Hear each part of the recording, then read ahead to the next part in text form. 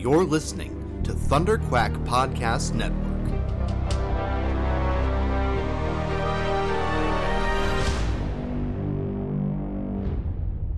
Hello, Riverdale gang. Hi, y'all. We have a funny story for you.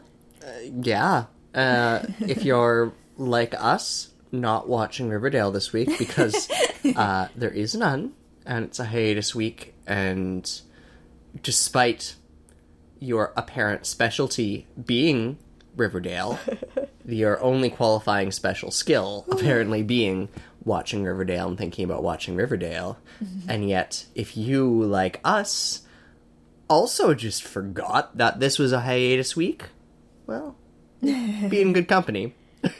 Yeah, pretty much. I had Ryan over for dinner, and we were sitting down to eat the homemade pizza that I had made, and we turned on Netflix, and there was no Riverdale episode. And we fought with Netflix to get it, too. We did.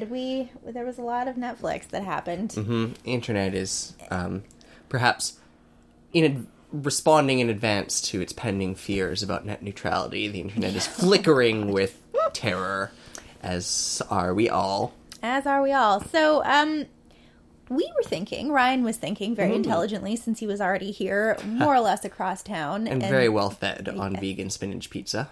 And you think that sounds gross, but you're wrong. Why don't we just talk about our hiatus week, Riverdale? Our, kind of halfway point. Last year was a 13-episode season. We just watched episode 6, the Drag Race of Death, which is not its name, Death Proof, but was it really deserving of such a serious reference as Death? Okay, Death Proof wasn't actually serious, but I feel like the writers are trying really hard to be like, we're not as stupid as the content we're writing. So I watched a really lovely interview with the cast the other day, and they were talking about how earnestly the characters mean the universe. And I loved that, because I think that that's true. I just made this sort of snarky comment about the writing being stupid. Yeah. And, it is not high art. No. That's not what we're aiming for here with Riverdale. Nor need it be. And I love that they're right, that the characters mean this universe so earnestly. Yeah. And every actor is so present and there, and it's just great. So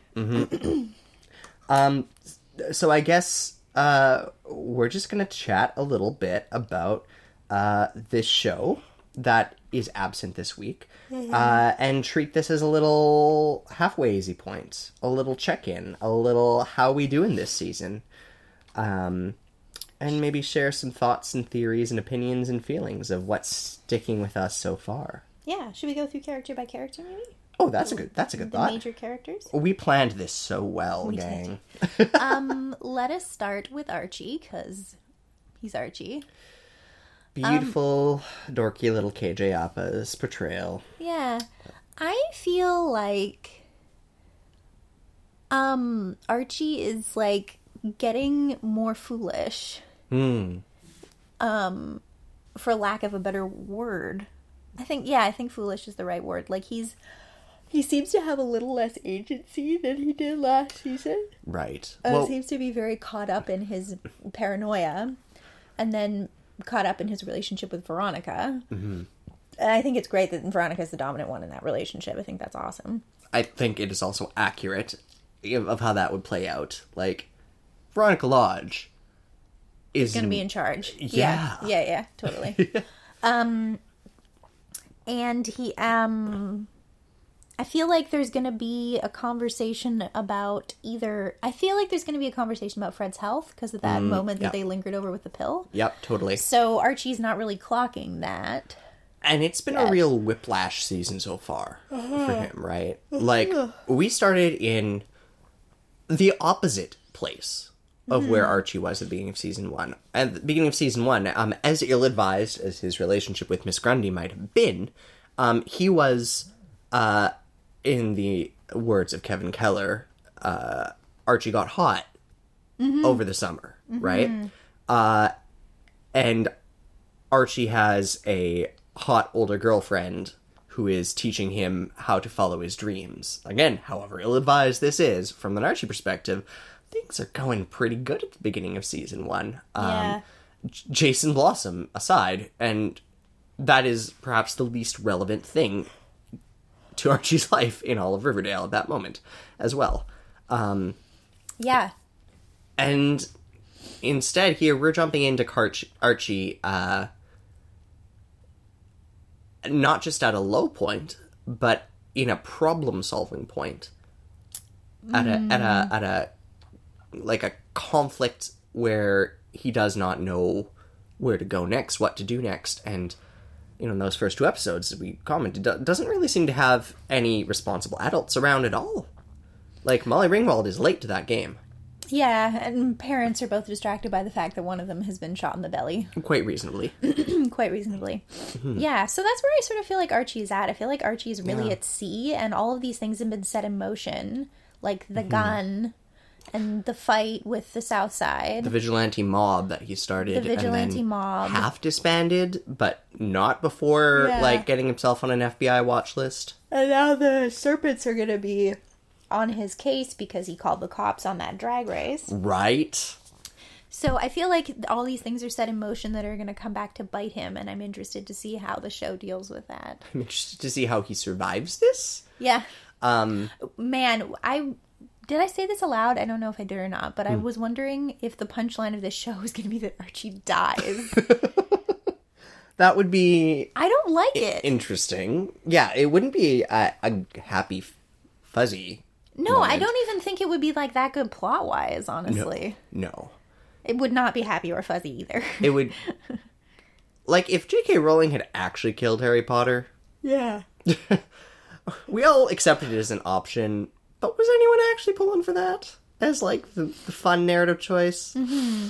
Well, Harry, as a character, Harry Potter isn't high literature either, in my opinion. It's excellent world building, but it's definitely not high literature. And I think that as someone who loves Harry Potter. I'm in Ravenclaw, just so everyone knows. Hufflepuff over here. Ryan's an Hufflepuff. It's important. Yes. I live with a Slytherin. It's an interesting combination for you can tell that my roommate's a Slytherin. Oh yes. Yeah. Okay. And also, why would we bother with Gryffindors? Sorry, Griffies. My friend Jordan's a Gryffindor. Okay.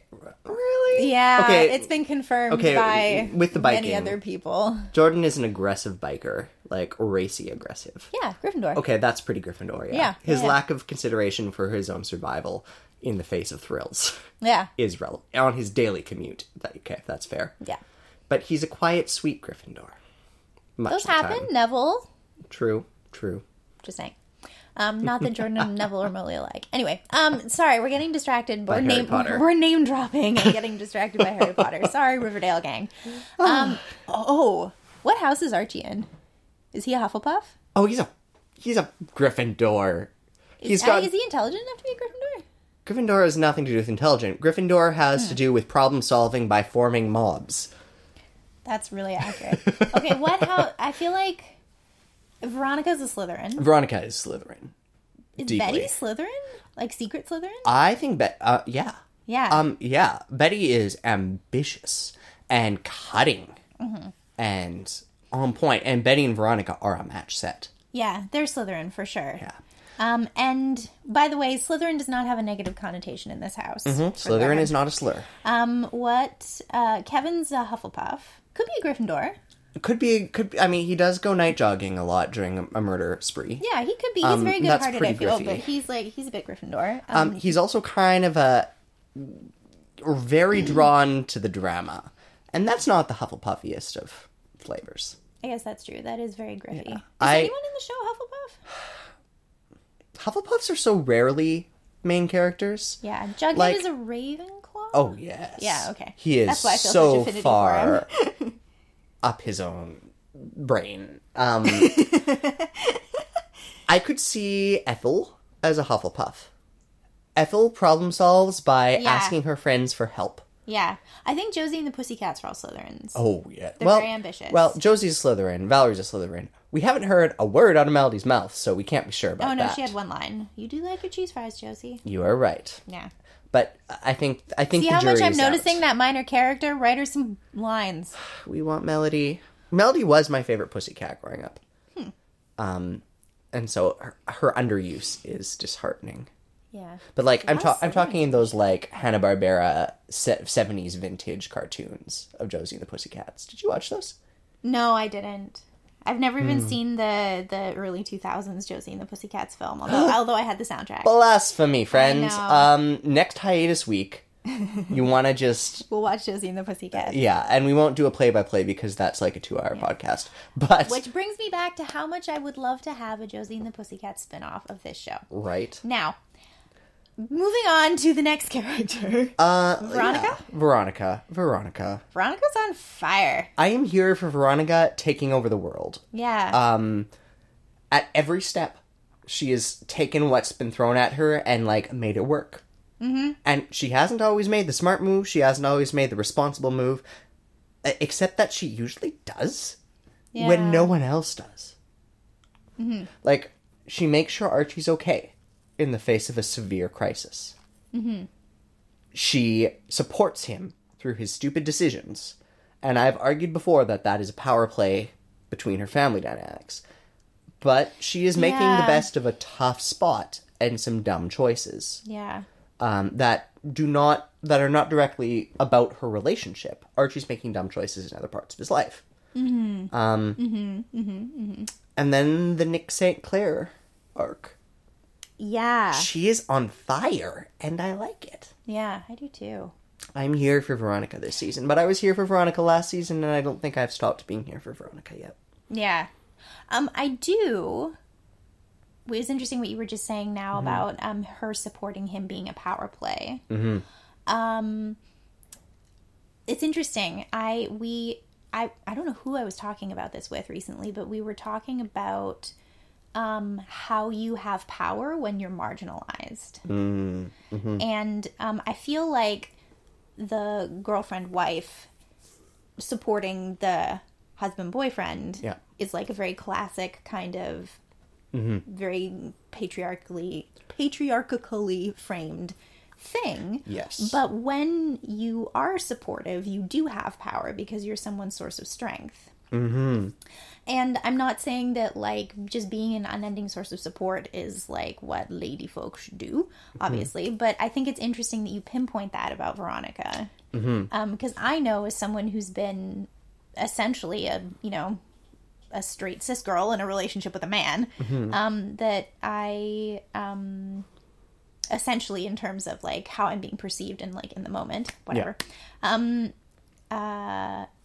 is like you do that sometimes. You do support for power. Right. It's a maneuver. It's not really you don't really know you're doing it though, because it's such a role. But I think Veronica knows she's doing it. Yes. Yeah. And I think she's learned very explicitly how to play that as an intentional maneuver. Yeah. And I am interested in seeing her both utilizing that strategy learned from her mother while also playing her father's game. Certainly, I think in her mind, she's playing on his level. Yeah. I think that, and I'm very interested in that. And I enjoyed, despite the circumstances, despite the plot, that she actually got a one-up on Hiram Lodge in the traffic accident at the end of the last episode. How'd she get a one-up? I think I agree with you, but just because she got a gut emotion reaction out of him and got what she wanted from his snap reaction. And I think that's how Hiram plays the game a lot. I think that's how he's played with Archie. I think that's how he played with Pops. I think that seems to be the type of mafia maneuvering business that he does. When he has confidence, calm, cool control, he can shape and use others' response. Veronica, confidently and in control, told her parents, this guy tried to assault me, and used their response. And I think as much as that's a means to its own end, I think that is also a means of shifting the power dynamics for Veronica. Because once you have effectively pinned someone on the mats once, the idea that you are better able to do it again when you might not have the same cards to play. They've shown the ability to be played, right? Yeah. That's interesting. So in Veronica, it's such a different show. Like, I feel like it's taking notes from shows like Empire, shows like House of Cards, shows like Mad Men, even. But in a teenage feminist Latina. Yeah. Who is coming to terms with her own privilege. Yeah. Which is an interesting arc, because the people in this show, generally, the South Side Serpents, are caricatures of lack of privilege, but I find that the level of privilege that the main characters have is not that, like, inaccurate. Yeah. And their blindness about their privilege is, like, pretty accurate, in my opinion. Totally. Which is why I'm intrigued by the class war arc we're getting. And I think it's sloppy and ham-fisted a lot, but that a lot of the nuances are right. Yeah, I agree. Who we want to talk about next? Well... Juggy? Juggy? Let's do it. Jug. Forsyth P. Jones. Jughead is going on an arc that I think, like, what I liked about Jughead in the last season was that they turned the character on its head. And that was really fun. He's now been turned on his head, and we accept this as Jughead. Yeah. So the fact that he is now this Jughead, I feel like this is like a really kind of stereotypical path. He's taking over for his dad and being a serpent leader. Yeah. And I'm waiting for that to get interesting. I think I'm the least engaged with Jughead's story right now. That's interesting. At the same time, I think I have the most empathy for Jughead. But I also am the least, like, invested in his current story.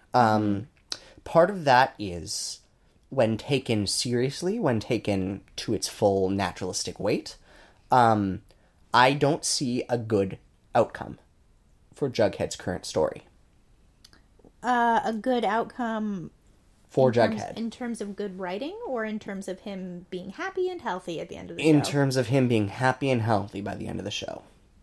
Yeah. I am not sold that there is a deliverable path to a positive resolution to the Jughead story, short of Jughead losing his connection to his privileged high school friends from his old life. And, you know, if we cut to 20 years and deal with Jughead getting out of prison from his second conviction, like, okay, that's a believable story for me, for the path they've set him on and how deep they've got him in. He is orchestrating a gang war right now. Yeah. That is where Jughead is at. Maybe Jughead's gonna die. I mean, that's, I guess... This show is due for killing a major character. Desperate Housewives did it on the episode 1, killing their narration character, but... Oh, I've never actually seen any Desperate Housewives. It's, you know, in the hierarchy of sugar trash, we could jump into that sometimes. Oh, good. Also, Terry Hatcher's character reminds me creepily of my mother in that show. Oh, God. That's so interesting. I have never seen a character that reminds me of my mother. Oh, yeah. Ever. Terry Hatcher in Desperate Housewives, to like over-the-top degrees, reminds me of my mother. Wow. And I'm not sure she would take that as a compliment. I hope so. But anyway, Juggy. Yeah. I also am... I feel like they're going to make Jughead asexual. I feel like it's going to happen. I'm banking on it. They've quashed both of his romantic interests this season. And maybe they've heard us. Maybe they've heard. Maybe they're listening. I mean... So, is that canon that Jughead's asexual? In the comics, yes. He has explicitly on the page stated the identity asexual. In the comics written by the people who write the comics? Yep. Okay. Yep. That's not a fanfic that became a thing? Nope. Okay. That is an imprint Archie comic. Yep. I believe the scene involves him and Kevin walking down the hallway and bantering basically about how hard it is to date when you're one of the only out gay kids, and how it's not a problem for you, self-identified asexual kid, Oh. And, like, discussing... That creates a lot of erasure of asexual people, but okay. Yes.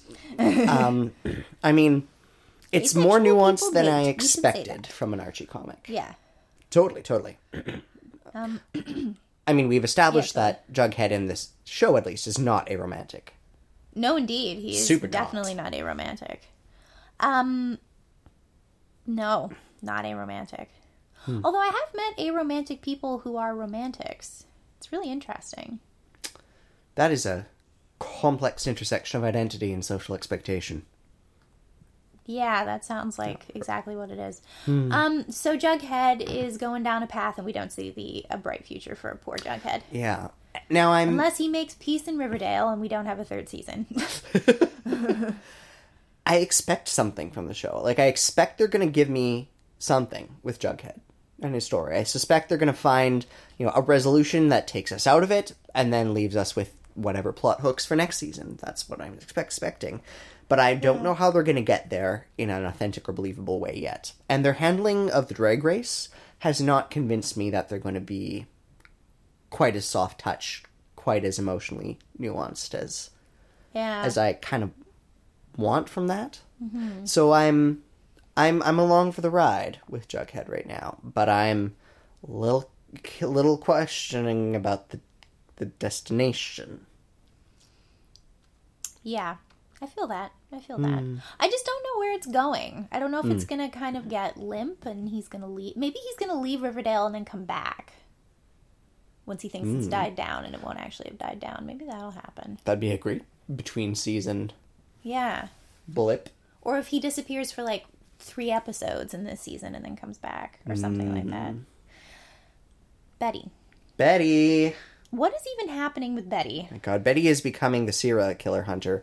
Betty is an episode of Criminal Minds right now. Yeah. Interesting choices for the character. I like how she's kind of flipped being the sweet blonde victim on its head. I don't know if it's worked.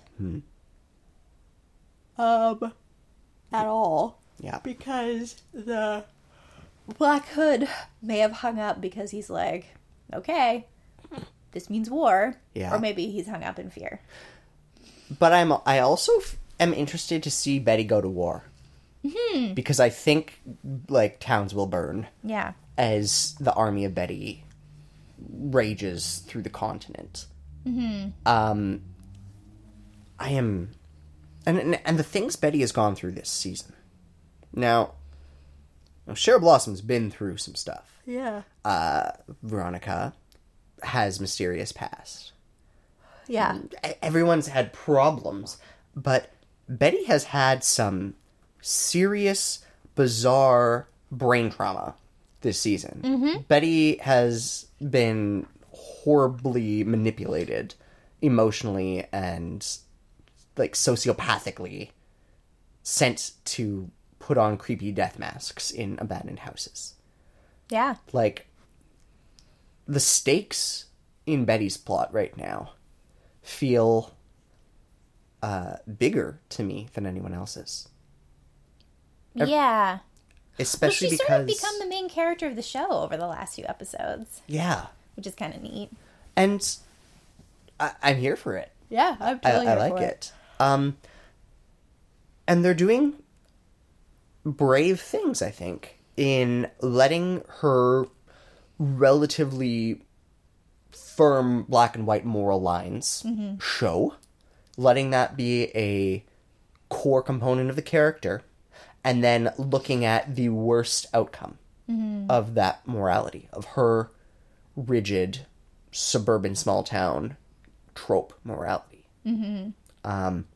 With her mother, everything Alice Cooper does and says is an exploration of that. With the Black Hood, why he picked her, how he picked her as this target minion saw game. But Betty has not changed. No. Right? So this brings me to an interesting thing. I just read for the first time a book on playwriting. And it's called Backwards and Forwards. You've written 20 plays. You've I've not read many books on playwriting, right? What? No, I've read no books on playwriting. I've read one book on playwriting. But you write such good plays. No, I know. It's because I had good teachers. Okay. They are the books. They are books, essentially. Teachers are I was just thrown by that idea of like, why are you bothering with a book in playwriting, Chloe? It was loaned to me, so I decided to read it. Backwards and Forwards by David Ball, loaned to me by Matthew Willis. And I I was really cheered by this because I'm constantly told when I'm writing plays, if the characters don't change by the end, it won't be interesting for anyone. And I object to that because people don't change over the course of 2 hours. I mean, they do, but like, people don't change fundamentally all that much, in my opinion, in this life, to be honest. And in the book, it was like, don't worry about the character changing by the end of the play because people don't change in real life. And I was like, yes, I don't need Betty to change. No. I don't either. Yeah. I don't mind her being broken down. So a teacher of mine at university... Oh, sorry. I'm mistelling that story. A friend of mine at university relayed to me a story that a teacher told her, which was, all you're doing when you're writing a novel is getting a girl to climb a tree, throwing rocks at her, and then getting her back down. That's what you're doing. So Betty is in throwing rocks phase right now. Yeah. So many rocks are being thrown at Betty, and she's going to get bruised and scarred, but I don't care if she changes. She has chosen to throw the rocks back. Yeah. Without budging from her tree. Yeah. And it's cool. It's cool. I like it. She's building a treehouse up there. It's good shit. Good stuff. I like it a lot. So yeah, I'm, regardless of how ridiculous the Black Mask has gotten to me, I'm here for Betty. Black Hood. Black Hood. It's okay. I just swore on the podcast. I can't talk. I've been reading a lot of Batman fan fiction about the Red Hood lately. Yeah. One of my favorite characters. I don't know the Batman universe well enough to be like, oh yes, the Red Hood, but I have heard those words spoken before. One day when we do a Batman podcast. That'd be fun. I would like to be more well-versed in superheroes.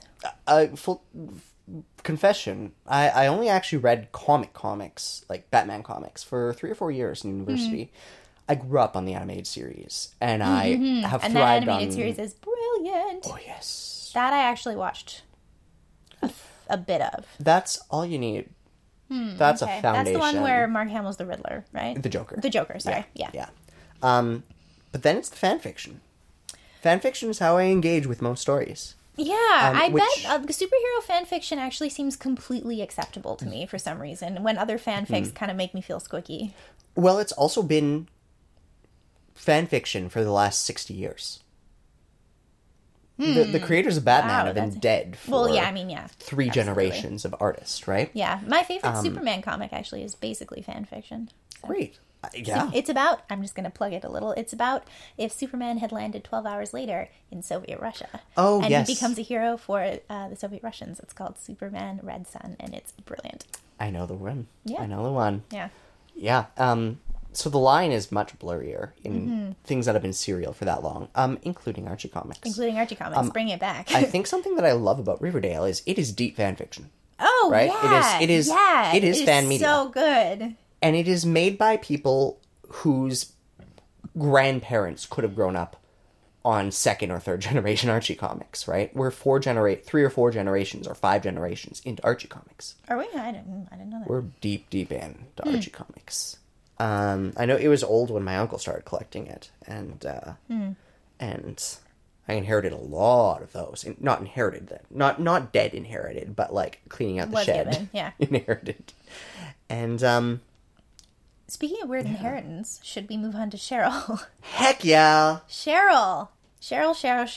Poor Cheryl in the last episode. Oh, poor Cheryl. Always. Nick paying for her meal pops just fills me with. That was the cat. That was little Alina. We're back at in a cameo. Chloe's house with the other cat, the Shire cat, and she chirrups so adorably. She does. Riverdale gang featuring Alina. Alina belongs to Nicole, and Alina will be leaving us January 1st. I'm getting my pets in while I can. What? She shall be missed. Ooh, she just swatted Ryan. Yep. And meowed, which you can hear. Cheryl, and getting her mom on her side in Yeah. a manipulative but still very emotionally potent way. That was charged. That was charged. I enjoyed it. Cheryl, who I adore, who I am delighted by, whose every moment on screen brings me happiness and glee. She's all over the place this season. Out of the way, Cha-Cha. I was born for this.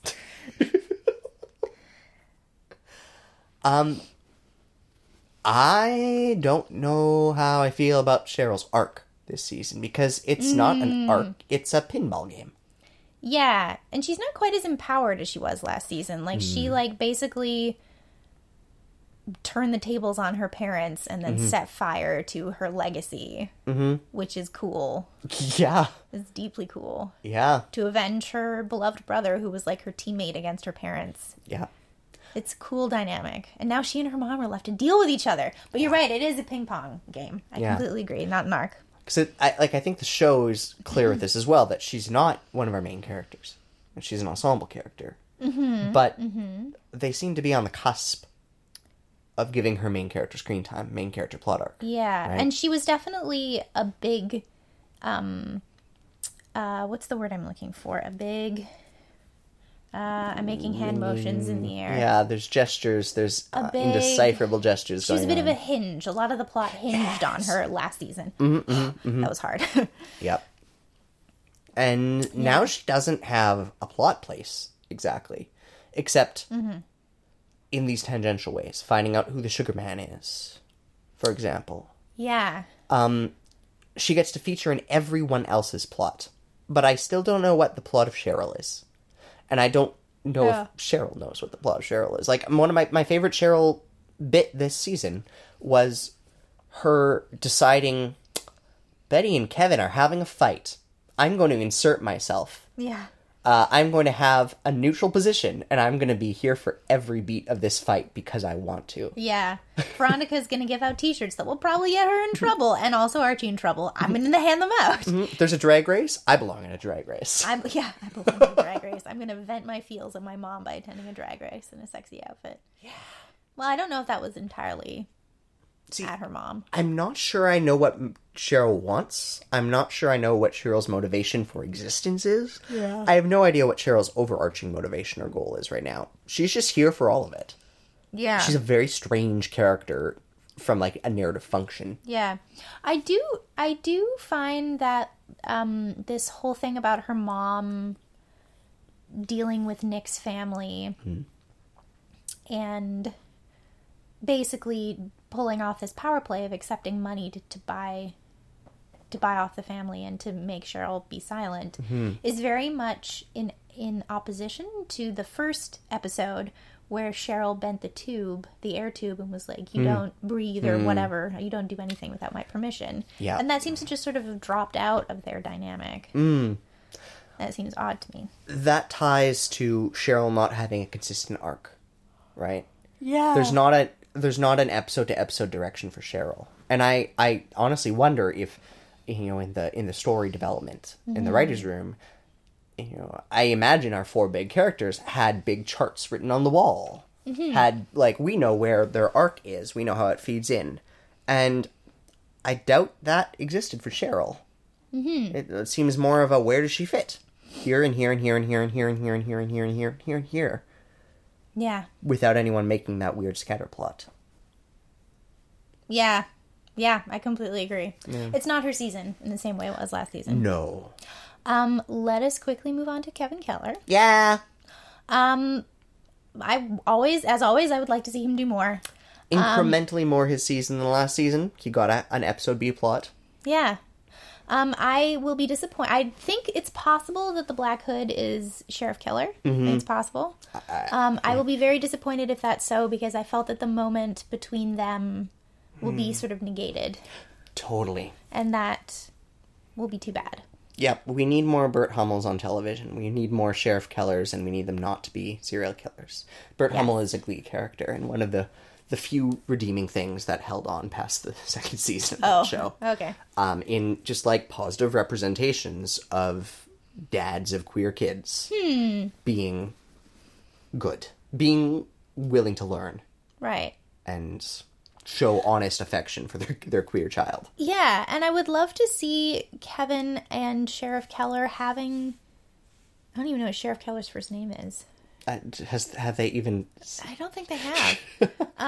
It's probably Bob. Or it's also Kevin. Or something. What was I going to say? Or it's like Kendrick, and they're both K-squared. You would like a scene between... I would like to see the scene where they talk about it. Or even if that's too on the nose, then something else. Yeah. Like, I don't know. I don't know what a good, like, not on the nose scene would be where there's a conversation. Because they do sort of have a conversation in the first season where Kevin makes reference to his sexuality and Sheriff Keller doesn't engage, but he doesn't turn it into a taboo subject. Yeah.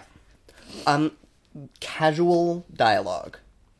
I don't want, like, we got an emotional charge support scene.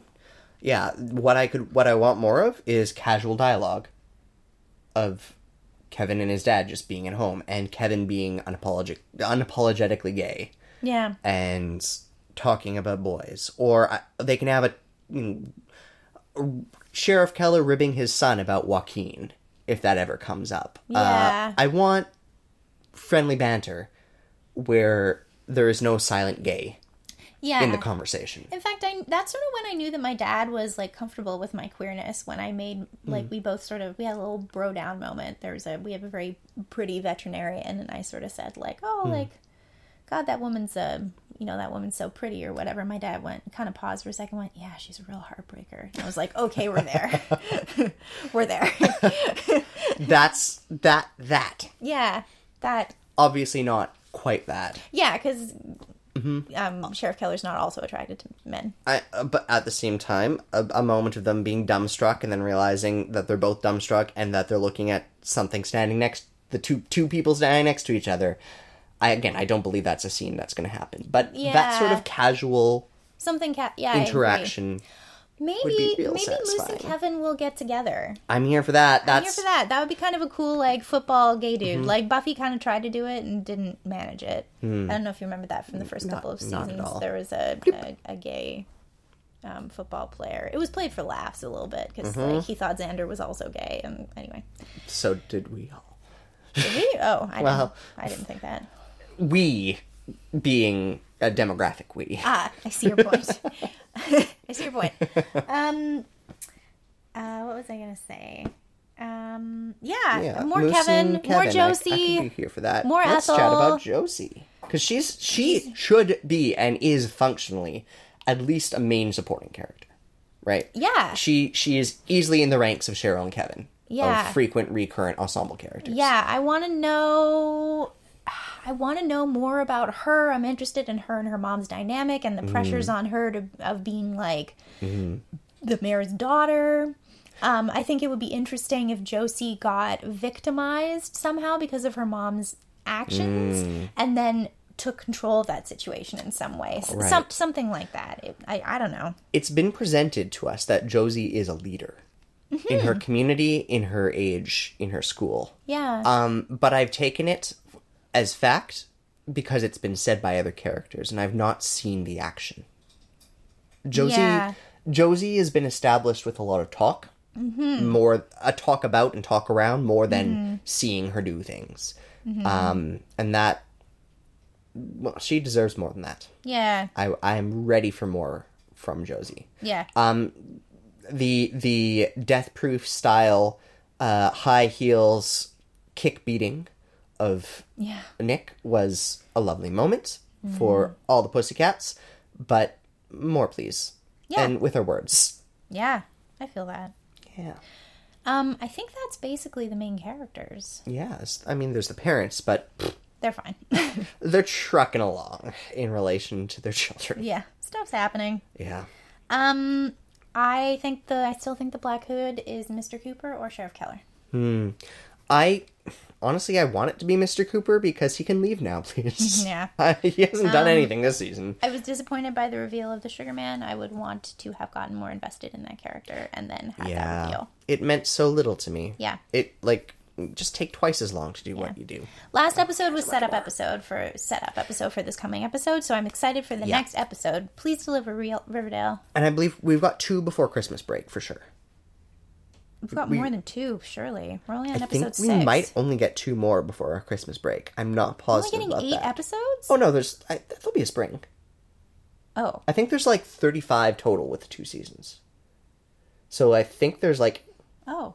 We're on chapter 19 right now. Yeah, exactly. So I think we might have another 16 episodes to go. Okay. I need to look up this stuff. Too bad we don't have the internet literally at the end of our arms. Oh, noes. But I believe we have a Christmas hiatus coming as well. Okay. How many episodes... That's not how you spell episodes.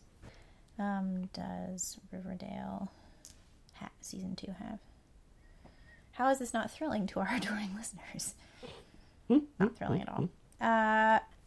We just looked it up. There are 22 episodes in season 2.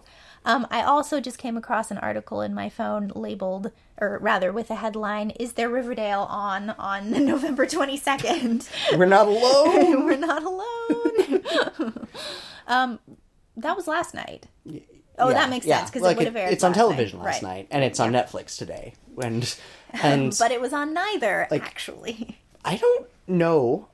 I know, like, one person my age who has television these days. Like cable? Yeah. Is that what they call it? Maybe? That's one way of accessing it? Yeah, I don't even know people in my parents' age group or, like, the 40s who don't have it. Like when I nannied in LA, it was all, like, Amazon Video, Netflix, and, like, the Roku, which I don't think we have in Canada. Yeah, we do. Do we have Roku? Yeah, I set my dad up one. Oh, really? Yes. Okay, we do have... It's a Roku. A Roku, I'm calling it the right thing. Okay. Yes. Hello, other cat. There's another cat here. The other cat has come a-calling curiously.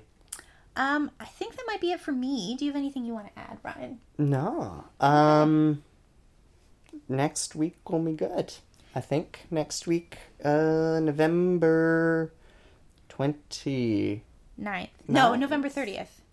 Is it? One of those. Yeah, it is November 30th, because December 1st is Friday, which I know because I'm going to the movies. Ooh, yes. Yes. Oh, the cat's purring now, Chloe. The cat is purring now. I wonder if our adoring listeners can hear the adoring cat purring. The gain is pretty high, but we might have to make him purr louder. Purr louder, Dario. I think that's it. We're gonna abandon y'all to pet a cat. I know you'll understand. As always, Riverdale is shot, and our podcast takes place on unceded Musqueam, Squamish, and Tsleil-Waututh unceded territory. And we would like to thank Michael and Thunderquack. And this has been Riverdale Gang. I'm Chloe. I'm Ryan. See you next week.